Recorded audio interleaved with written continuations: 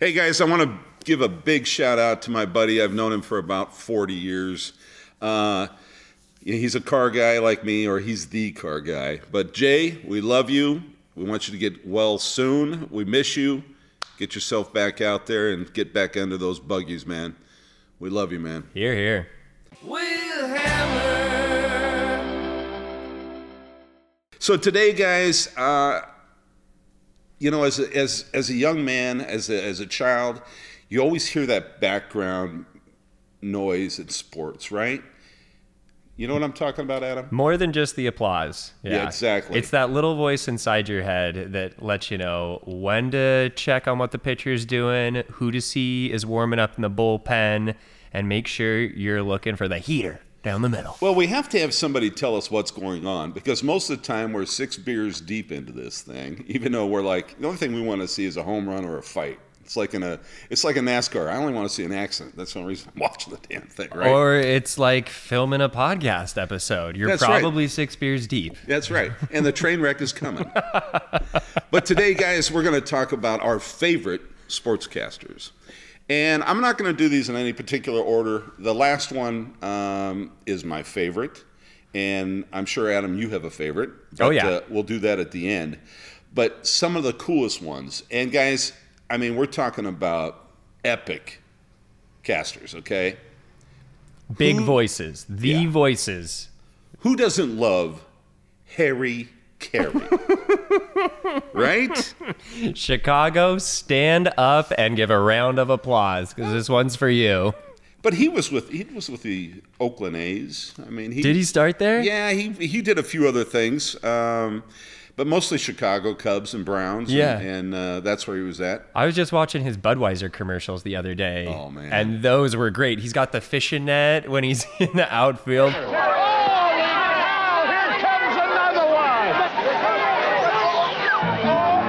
Well, you can impersonate him a little bit, so give us a little bit of one of his roles. Wow, what a great day out here at Wrigley Field, everybody. It's me, Harry Carey, joined by a 2-bit numbnuts and a full can of beer. Something like that. Hi, everybody. Harry Carey here. And welcome to Space the Infinite Frontier. But you know what? He was really known. I mean, that voice is just awesome, but he was known for his 7th inning stretch, right? Was he really? What was the tradition there? Oh, man. Well, he'd get up, and you can imagine Harry Carey singing "Take Me Out to the Ballpark," right? Take me out to the ball game. Take me out to the crowd.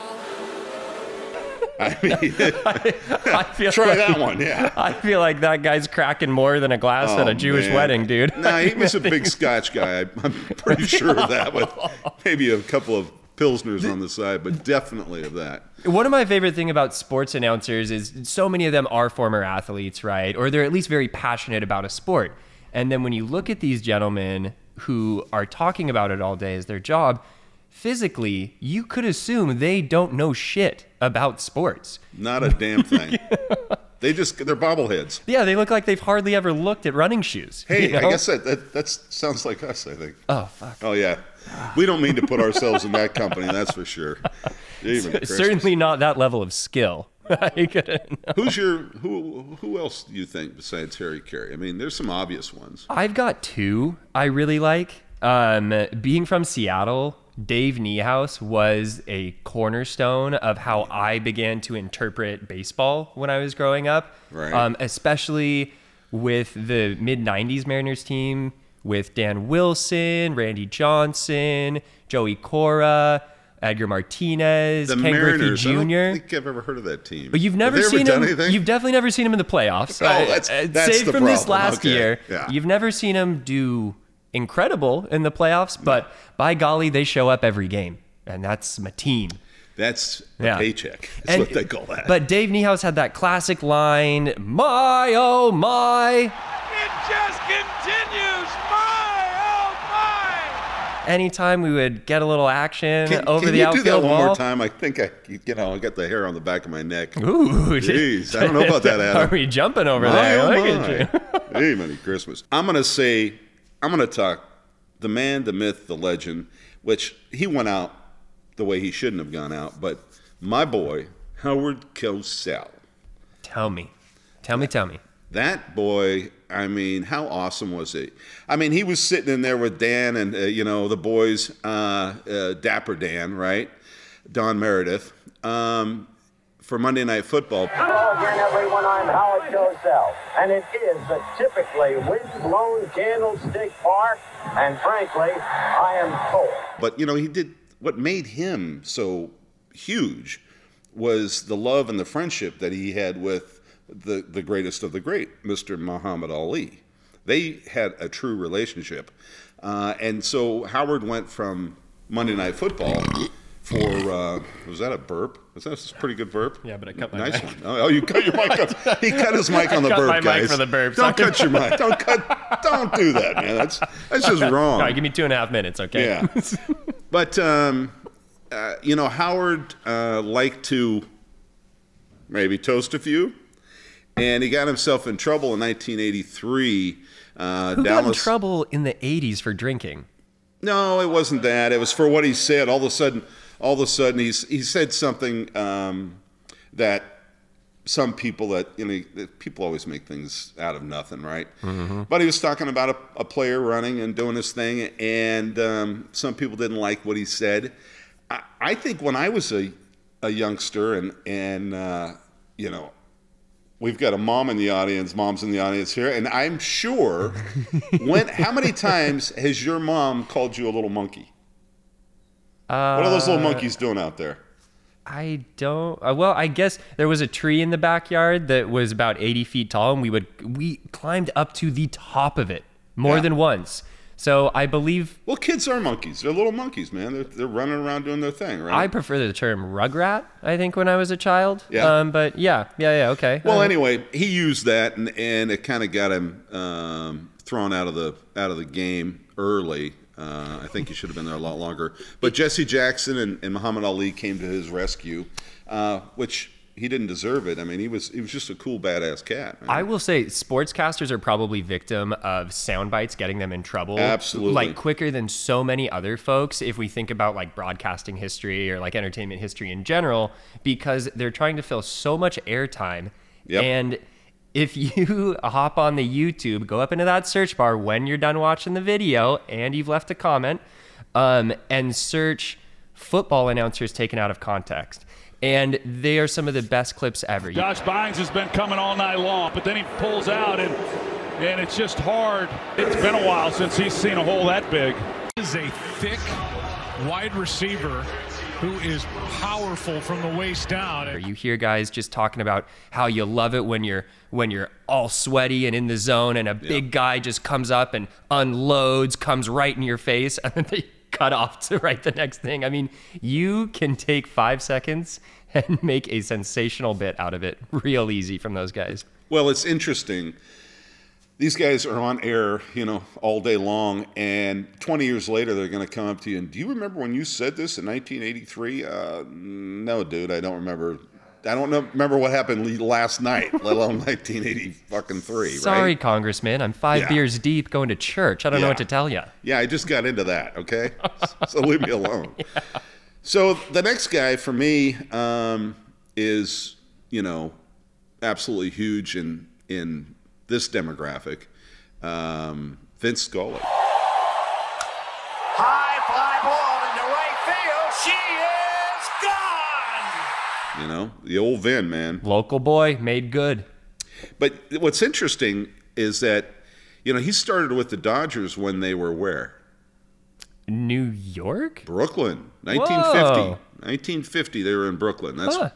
That's how long he went. Wow. He was with the Dodgers, I think, for 67 seasons. Boy. That's a few more years than you've been around, Adam. What do you think? That's like me on a 3-piece around the block. That's pretty good. Plus. Yeah, plus. But think about it. He did PGA. He worked for NBC, CBS. He did the whole thing. But his main thing, and that's what's so cool. When you spend that many years, 67 years with one franchise, I mean, you have to become a great. You are great. Yeah, you know? absolutely. And he was such a great personality. He was a very charitable guy. And Vin, we miss you, brother. And guys, don't miss us. Hit that subscribe button, all right? That's right. Stick around for the updates after the break. But one more Dodger that I would like to talk about, too, was the shortstop counterpart to Jackie Robinson, Pee Wee Reese. He was like one of Jackie's strongest allies and supporters as he was making the move from the Negro leagues into like professional white baseball, right? Right. And he became an announcer following his tenure at the Dodgers as well. Nice. And it was probably, I think he announced all around through the mid 60s. So the Dodgers kind of have this killer legacy of cornerstone announcers, which I kind of love. Yeah, it's interesting. You see these announcers in baseball, at least. It doesn't really work that way in football, but in baseball, these guys, they work for that agency, and that's what they're doing. Yeah, they work for the team. Right. They become like the voice of the city in a way, like if Batman only had a microphone. And it's kind of a cool position to hold outside of even just baseball. People kind of become enthralled with it. Yeah. But do you have a favorite? Do you have an all-time favorite? I mean, hey, guys, definitely hit a comment. Tell us who your favorite is. I don't care wherever you are on the globe. Tell us if you're into soccer, cricket, wrestling, like Adam, bowling. Competitive bowling. They probably had some great bowling announcers. Oh, yeah. The dart. Adam probably knows announcers. Them all. Oh, yeah. 10-Pin Timmy and Loose Left Louie. Those guys are nuts on the mic. Yeah. No, Dave Niehaus would be my favorite just because that's what I grew up with. That's who I heard in the radio. I remember when we would leave games early because, we had school the next day, yada, yada. And we would click on the radio in the car. 710 Cairo, right, Ma? AM? That's right. No. Shout out to it. No, the only reason you left early is because Mama Shar and Daddy Timmy wanted to get out of there before the parking lot became a problem. Didn't always work that way. Yeah. You know how that goes. But, those voices, like, grow your association to sports. And baseball I still enjoy watching it, thanks to the beer as well. But that voice is always in the back of my mind when I'm watching. So my all-time favorite, absolutely. Okay, he got drafted in the 21st round for the Eagles, and I don't believe he ever even played much at all. Go Birds! Yeah. But John Madden, man, what a badass dude. John, we love you, brother. He, as a player, he had a knee injury, so he never really did anything. But as a coach, in 1976, and he was a Raider coach, man, and that's when Raiders were the baddest bitches on the planet. I mean, was that when they were the LA Raiders still? Yeah. Okay. Yeah, and they were known as just the terrorizers. I mean, they just tore everybody up, and they played dirty. They had Lyle Alzado and all those badass boys. And they were the team of choice for up-and-coming South Central hip-hop artists, too. Oh, hell yeah, of course. Yeah. It's Compton all over. But shit about Compton. Get out of here. What are you talking about? The Compton Rollers, the Raider Rollers, man. All right, Mr. Come Newport on. Beach, whatever. Hey, just saying. It's a big car club, by the way. Oh, okay, that's sick. All right. Now you're getting it. Okay. But the cool thing is, he did extremely well. He's the guy that came up with the turducken, and, he always did the Thanksgiving stuff and all that. But for a guy that, played 2 plays for the Eagles and got hurt, became a great coach for the Raiders. Al loved him to death. EA Sports came to him and said, "Hey, do you mind if we give you $150 million to put your fat ass on our cover and use your name?" He's like, "Yeah, just give me another piece of turkey." Talk about setting up a franchise. Oh my gosh. Huge. Back then, I mean, he led the way. Yeah. 100%. Guys, let us know who your favorite sportscaster is. I don't care what it is. We love you. We'll catch you next time.